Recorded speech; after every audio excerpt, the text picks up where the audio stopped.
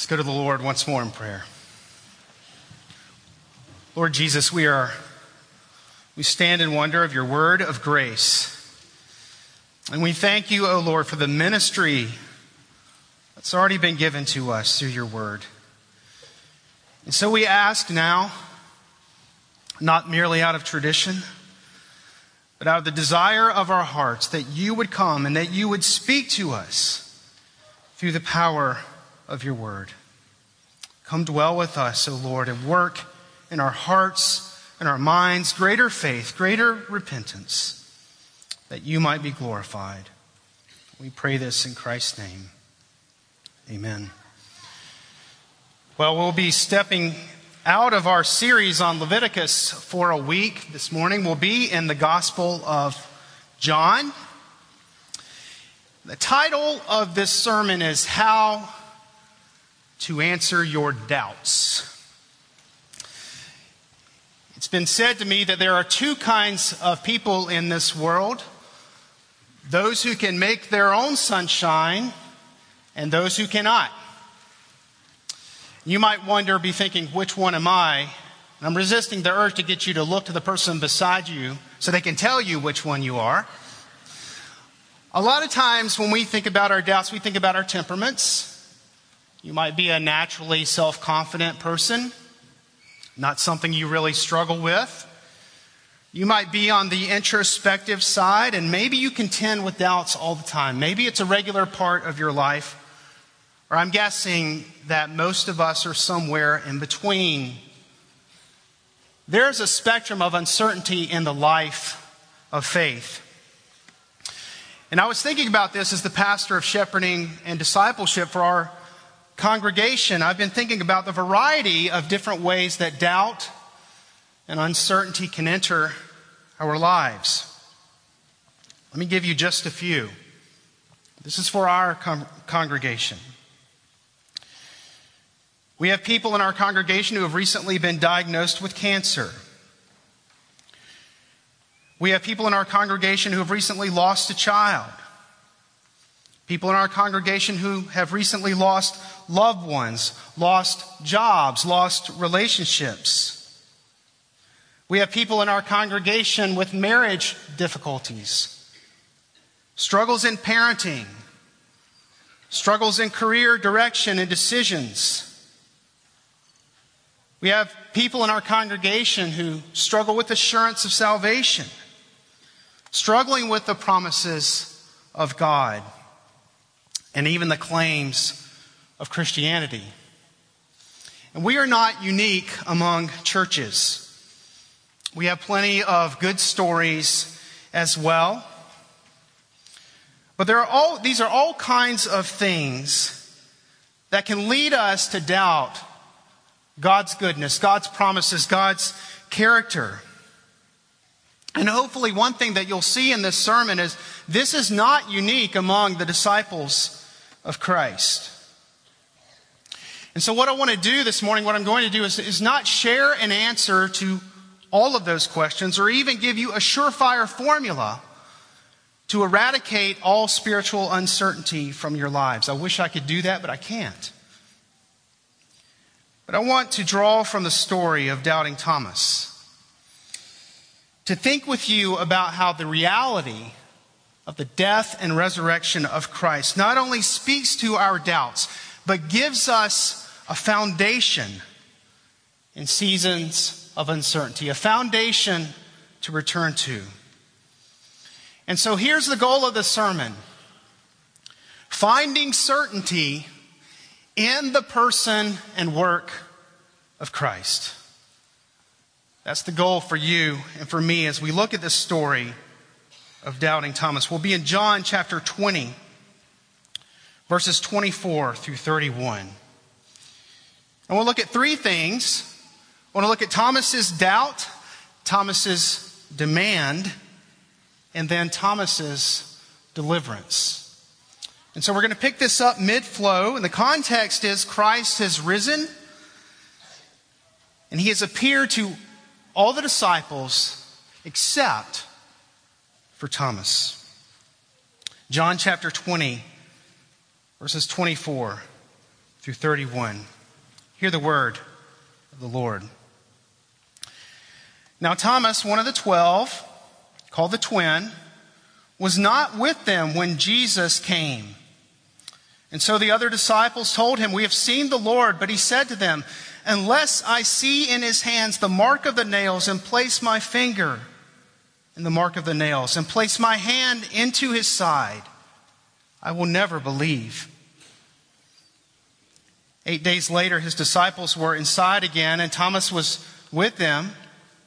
Although the doors were locked, Jesus came and stood among them and said, "Peace be with you."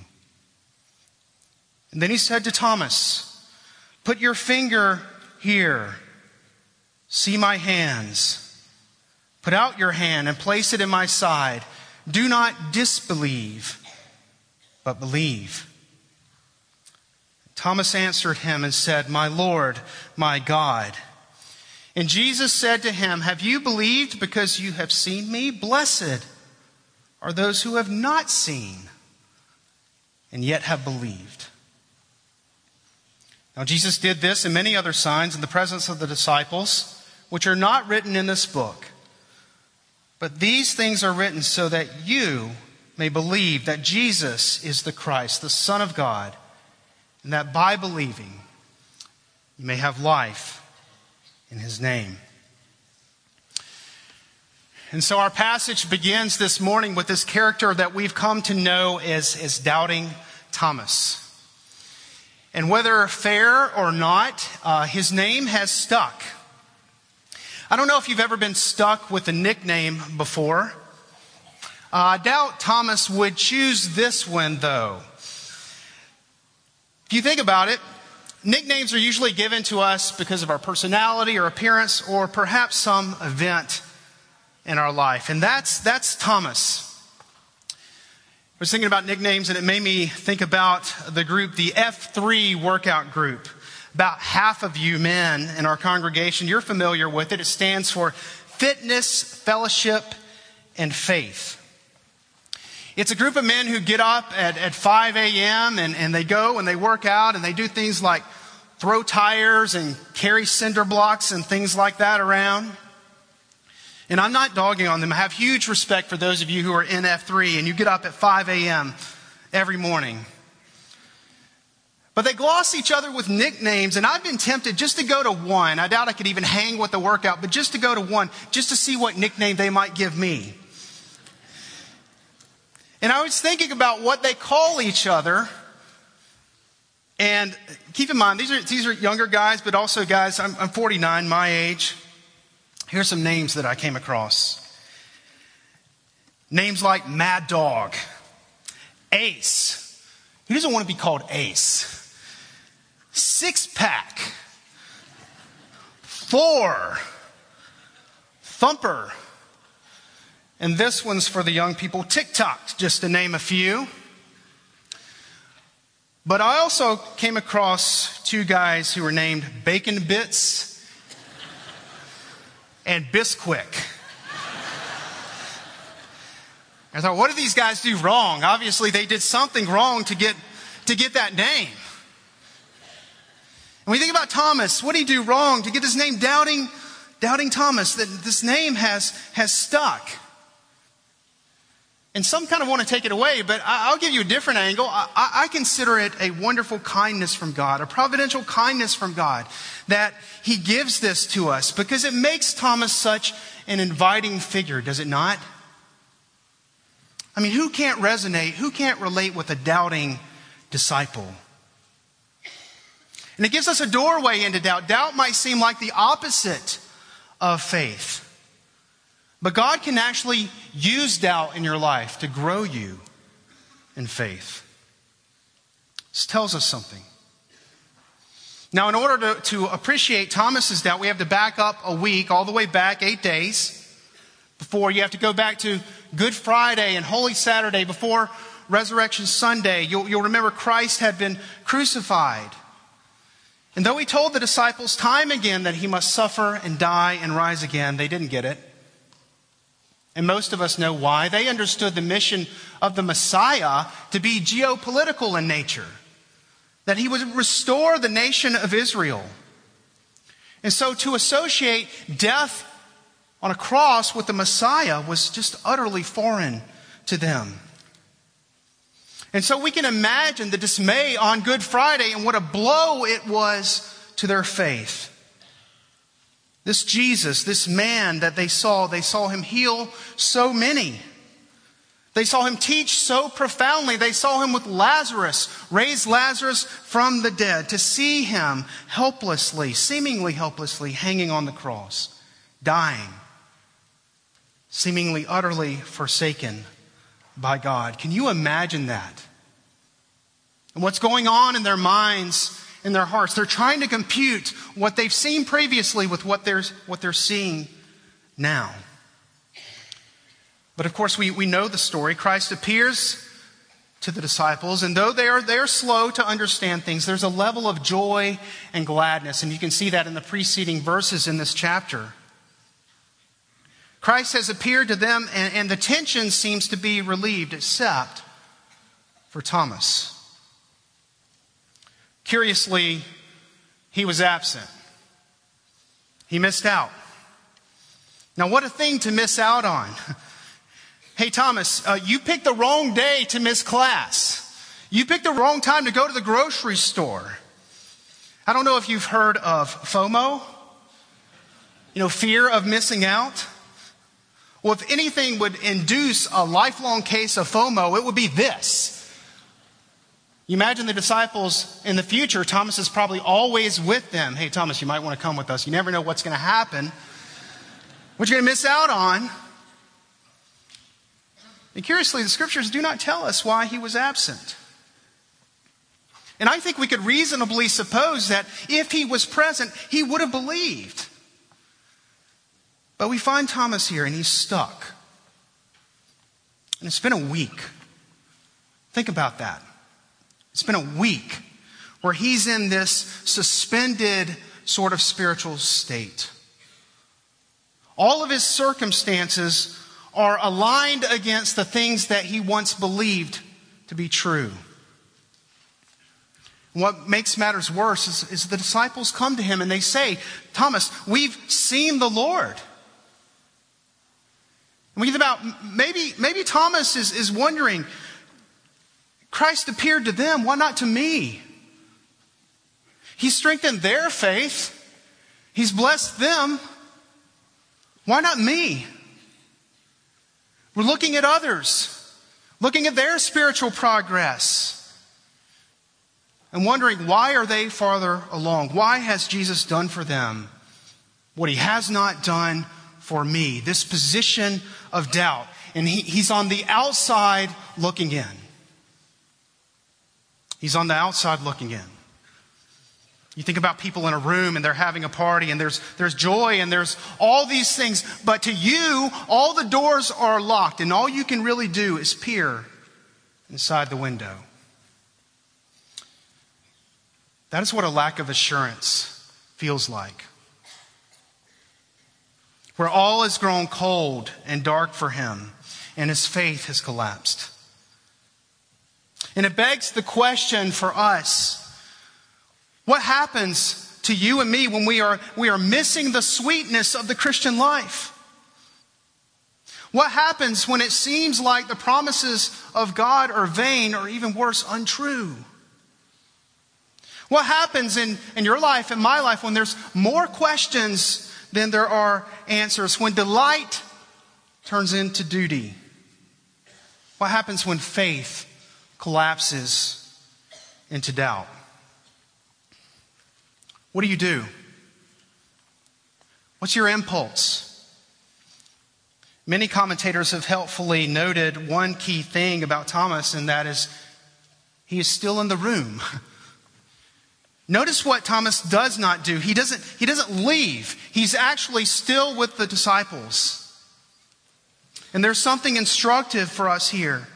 As we think about walking in a season of uncertainty, for whatever reason, our tendency tends to be to pull away, to grow maybe more sporadic in our church attendance, to put our Bibles down, to pray less, not more. or to withdraw from Christian community. That tends to be our tendency when we're walking through this season of questioning, to disengage. But Thomas stays within the people of God. Maybe he's like Peter in John chapter 6, when many disciples desert Jesus, and he says, "Are you too going to desert? You're going to desert me?" And Peter says, "Lord, where are we going to go? You have the words of life." And maybe that was what Thomas is thinking. I don't have the answers, but if there's ever going to be an answer, it's not going to happen outside of this place. I know enough to know that. Maybe Thomas knew enough to press pause on his doubts in order for him to stay. And there is wisdom for that in us, to press pause on our doubts when we're questioning. And that is to consider that the snapshot of the moment of our lives, our present feelings, or our lack of feelings, or our immediate circumstances, consider this, whatever you might be facing, they do not tell you everything about reality. And we need to realize this as we're walking through a season of uncertainty. Thomas, he sees reality in one way in this moment. But the true reality is Christ is risen. Consider that. Thomas sees reality in one way in this moment. But what is the true reality? What has really happened? Christ is risen. He just doesn't know it yet. And so it's this suspended place of faith. And we have to remember, only God sees the whole of time. Only He sees all of reality. And there are times where we have to trust that there is a redemptive purpose, even when we do not see it, and we're walking through this season. Tim Keller helps us so much. Here's what he says when we enter into this time where it doesn't make sense. Tim Keller says, we must learn to doubt our doubts. Isn't that good? We must learn to doubt our doubts. In other words, Thomas does not allow his doubts to drive him away. No, he's there, which brings us to the next point. And it gets to the core of Thomas's doubt, and that's his demand. So let's look at Thomas's demand, verse 25. So the other disciples told him, "We have seen the Lord." But he said to them, "Unless I see in his hands the mark of the nails, and place my finger into the mark of the nails, and place my hand into his side, I will never believe." And on the surface, we might think, what kind of statement is this? It seems like a statement that's defiant. I will never believe. It's got the kind of unbelief that you find when you get the telemarketer who calls, or the extended warranty thing. Y'all get that? I still don't know what that is. I just know my vehicle has an extended warranty that's expired. But you get a call from a telemarketer, and what do they say? It's something like, "This is your lucky day." And what do? Click. Conversation over. And it begs the question, what is the posture, though, of Thomas's demand? Is he merely skeptical? And some of you might be, thank you amen.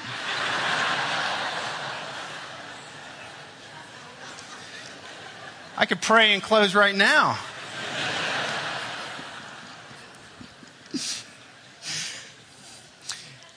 Well, I say some of you are here this morning and you're visiting and you're kind of on the fringes of Christianity and you're thinking to yourself, I don't blame Thomas if he is skeptical. I mean, you Christians, you talk about the resurrection of Jesus. I'm right with Thomas. I need more compelling evidence than what you've presented to me already. And there are good reasons to want evidence, but here's my question to you. You need to ask yourself, what is behind your demand? What is behind your demand for more evidence? Are you demanding more evidence because you are open or because you're closed? That's a critical question. Tim Keller tells a story about a number of college students. They were coming home, and he noticed they were coming in his office, and they all seemed to be having these intellectual questions, and they were doubting their faith. And as he began to probe their doubts, what he uncovered is that nearly all of them were struggling with some kind of sexual sin. And he put his finger on it. What he began to see is their doubts weren't so much intellectual, but they were moral. And the true issue is their will was conflicting with God's will. And so what often masquerades as intellectual curiosities or questions in our culture is actual resistance to God's will. We need to be honest. Why are we demanding more evidence? Now, it doesn't mean that all intellectual struggles that we have are disqualified or don't need answers. But there's a kind of doubt that's rooted in a stubborn refusal. I will never believe. Now, most commentators agree that this is not where Thomas is coming from. Kevin spoke about this several years ago, and he helpfully pointed out what's behind Thomas's doubt is not defiance, actually. It's disappointment. It's disappointment. And context would tell us that. Thomas loved Christ. He trusted Christ. If there's any Christian who's ever walked through an experience, they understand what it means to be disappointed in God, it would be Thomas. So he says, I will never believe. You might think, was he thinking, I don't want to be duped? Was there a temptation that he had to say, I'm not going to play the fool again. I'll believe it when I see it. There's some great disappointment that usually or many times can collapse our faith. Maybe you're walking through that this morning. It made me think of this story, C.S. Lewis. He was raised in a nominally Christian home. He had a happy childhood. He went to church, he prayed, he did all of those things, and he was especially close to his mother. He tells a story that when he was 8 years old, his mom got sick. And Lewis would get on his knees at night and he would pray fervently, night after night after night, Lord, heal my mom. Heal my mom. And he believed that if he was sincere enough that God would hear his prayer and that he would heal his mother. But in spite of his fervent prayer, she died. And he said about her death, with my mother's death, all settled happiness, all that was tranquil and reliable disappeared from my life. There was to be much fun, many pleasures, many stabs of joy, but no more of the old security. It was sea and islands now. The great continent had sunk like Atlantis. And perhaps the most heartbreaking part of this story is a few nights or a few weeks later. Remember, he's 8 years old, 8-year-old boy. He wakes up in the middle of the night and he had a toothache. He instinctively cried for his mom, only to realize that she was dead. He prayed so fervently, but Lewis said about prayer, the thing had not worked, and he collapsed into atheism. Disappointment can debilitate us. And one wonders why Thomas is rejecting the witness of the disciples, and perhaps it's to protect himself. But what does Thomas do? He makes this demand. He lays out a condition for his belief. He says, I want to see, I want to touch, I want to feel. It's as if he says, I want to know for certain that it is him. I want to place my hands in his wounds. And there's some thought that perhaps the disciples had seen a ghost. And that would not suffice for Thomas. No, he wanted to know this one whom you claim is risen is this same Jesus who I walked with in the streets. And Thomas's demand, if you just read it on the surface, it seems a little strange, a little odd. I want to touch his wounds. But actually, Thomas's demand functions as a testimony to John 1:14, which says, and the Word became flesh and dwelled among us.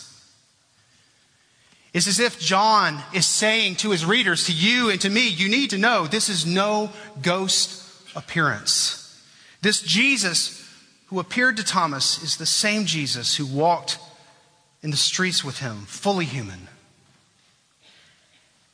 And we see what's behind Thomas's demand is actually God is the one driving this story. And this leads us to our third point, and that is Thomas's deliverance.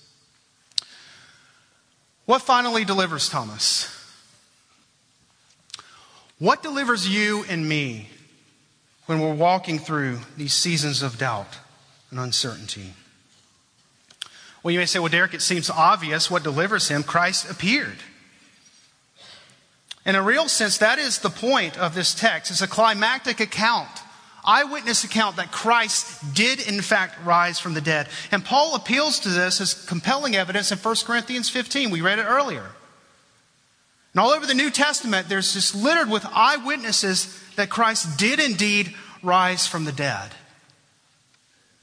But keeping that in mind, let's look at how Christ deals, though, with this doubting disciple. So we have the risen Christ, and we have a doubting disciple. What's their interaction going to be? How does Christ deal with Thomas? How might Jesus deal with you and me? I want us to note two things, and that is Christ's patience in the face of Thomas's doubts, and Christ's exhortation to Thomas in the face of his doubts. Christ's patience in the face of Thomas's doubt. Verse 26 says that Christ enters into the room with a greeting. He says, "Peace be with you." And as Jesus enters into this room, it should stand out to us what he does not do. He does not rebuke Thomas. Thomas says, "Unless I touch, unless I see, I'll never believe." Jesus does not rebuke Thomas. Rather, he speaks peace to him.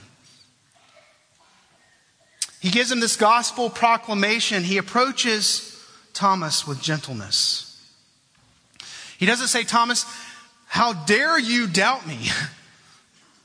No, we see in Christ's approach that he is patient with him. Christ embodies what Jude tells us, and that is that we should be merciful with those who doubt. And why does that speak to us? If we're in this season of uncertainty, whether that be about our soul or some circumstance, this valley that we're walking through, because it goes back to our impulse. Our impulse is to do what? It's to walk away. And we might suppose if we run to Jesus with our doubts, if we tell him all about our doubts and uncertainties, what we're going to get from him is contempt, when Thomas actually gets the opposite thing. He gets compassion. And so this tells us that we should run to Christ. We see the patience of Christ with Thomas, the graciousness of Christ with Thomas. But notice this, it's not the kind of patience that leaves him in a state of uncertainty. Look at what Jesus says to Thomas. We see Christ's exhortation. Knowing Thomas's complaint, knowing his demand, he speaks directly to it. Directly to it. He said to Thomas, "Put your finger here and see my hands, and put out your hand and place it in my side. Do not disbelieve, but believe." Now here's what I want you to see. Notice that he tells Thomas to do something. Let's apply it to ourselves. He tells Thomas to do something. Jesus doesn't merely allow Thomas to wallow in his questions and his uncertainties. He doesn't take a therapeutic approach to Thomas and sit down beside him and say, "Thomas, I just want to identify with you in your doubts. And can we just sit here and can we sympathize?" No, Jesus knows that Thomas needs more than a sympathizer. He needs a Savior. And so Jesus comes to him as his Savior, as the one who is to deliver him. He doesn't give Thomas a new feeling, a new experience, or new circumstances, although those things change in time. No, Christ presents himself to Thomas. as the one who died for him, as the one who rose for him. He presents himself before Thomas. He says, Thomas, this is real. And I like what D.A. Carson says about this moment. He says, in this moment, Christ takes away all possible grounds for unbelief. He just removes all possible grounds for unbelief. And Christ says to Thomas, he says, do not disbelieve, but believe. Notice what Jesus does there. He challenges Thomas's unbelief. He responded to the witness of the disciples, Thomas did, by disbelieving.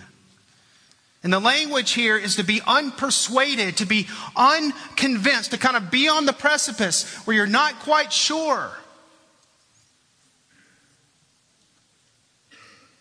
And Jesus, in effect, says, Thomas, what more do you need? It's almost as if the only way for Thomas to remain where he was would be to choose to be unresponsive, to choose unbelief. But what do we see here? We see that Thomas actually responds to the word of the gospel, to the word of Christ in obedience. And here's what I would tell you we need to see. There's an obedience to faith. Thomas responds. And we don't know whether he actually touched Christ's hands or sides, but we do know he believed because he says, my Lord and my God. And in this dramatic statement, Thomas calls Jesus of Nazareth his Lord, his God, Yahweh, Jesus, fully divine, unmistakable. Again, God is driving the story. Thomas demands. His demands are a witness to the humanity of Christ, and Thomas' confession is a witness to the divinity of Christ.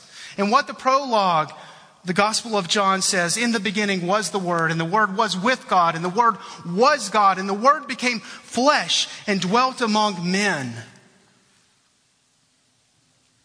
And we have seen His glory. Glory is of the only Son from the Father, full of grace and truth. And here we have the eyewitness account of that before you and before me.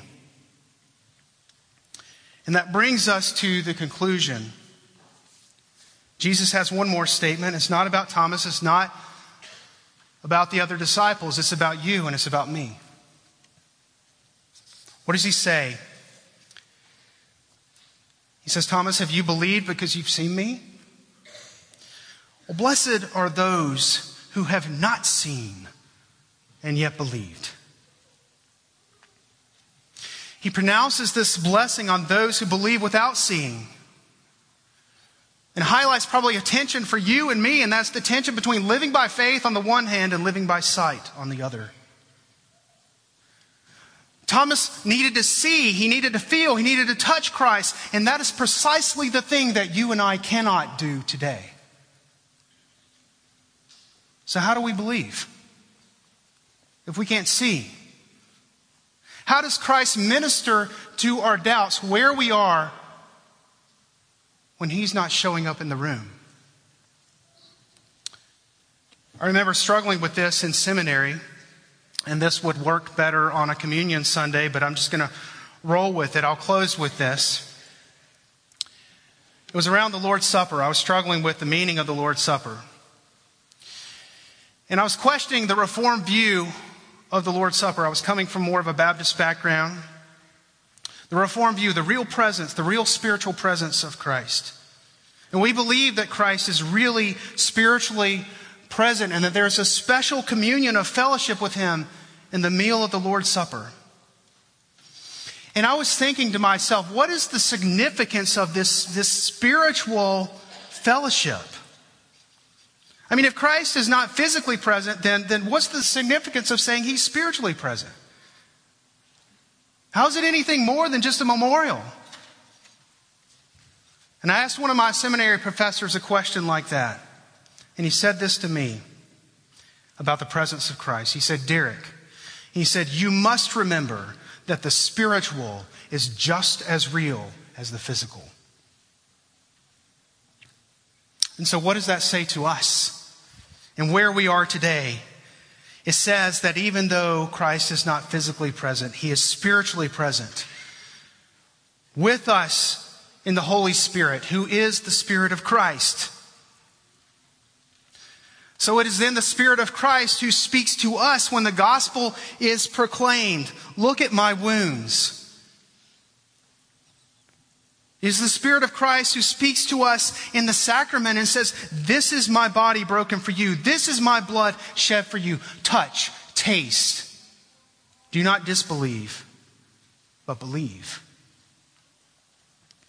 You see, Thomas had to see in order that he might believe, but for us it's just the opposite. We must believe in order that we might see.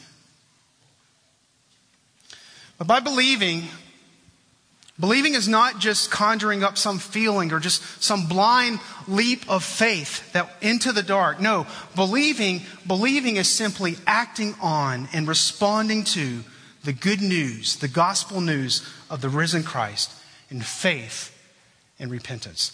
That's what belief is. It's response. So John tells us, at the end, these things are written that you might believe. And by believing, you might have life in his name. And so, of course, this is a call to unbelievers. If you are here, this is written, this account is here that you might believe. And by believing, you might have life in his name. You might have salvation in his name. It's a call for you to respond, but it's also an ongoing reminder and call to all believers, to you and to me, of where we find assurance and peace. What we find is when we go through trials of faith, of doubt and uncertainty, is that the Christian life, where do we go? And here's what I would tell you. The Christian life is one of, and we learned this over the years, the Christian life is one of repeatedly returning to and resting upon the person and work of Christ. That is the foundation for assurance. That is the foundation for peace. Spurgeon has this great example of trials of faith being like the ocean, and the waves just sort of wash you up on the shore. And what is the shore that God uses trials and faith to wash us up on? It is the person and work of Christ. And this happens as we repeatedly come back to him and ground our faith in him. I'll leave you with this quote from John Newton. Here's what he says about this life of discipleship. He says, assurance grows by repeated conflict, by our repeated experiential proof of the Lord's power and goodness to save. When we have been brought very low and helped, when we've been sorely wounded and healed, when we've been cast down and raised again, and have given up all hope and been suddenly snatched from danger and placed in safety. And when these things have been repeated to us and in us 1,000 times over, we begin to learn to trust simply to the word and power of God beyond and against all circumstances. And this trust, when habitual and strong, bears the name of assurance. May the Lord continue to lead us there, back to Christ, who is our foundation for assurance. Let's pray. Father in heaven, we do pray that you would take this story and this word, and that you would lead those, perhaps for the first time, or perhaps many times over, back to the foundation of your blessed Son, of his person and his work. Oh Lord, I pray that we would continue to run to the gospel and be renewed, revived, and strengthened in our faith. We pray that in Christ's name. Amen.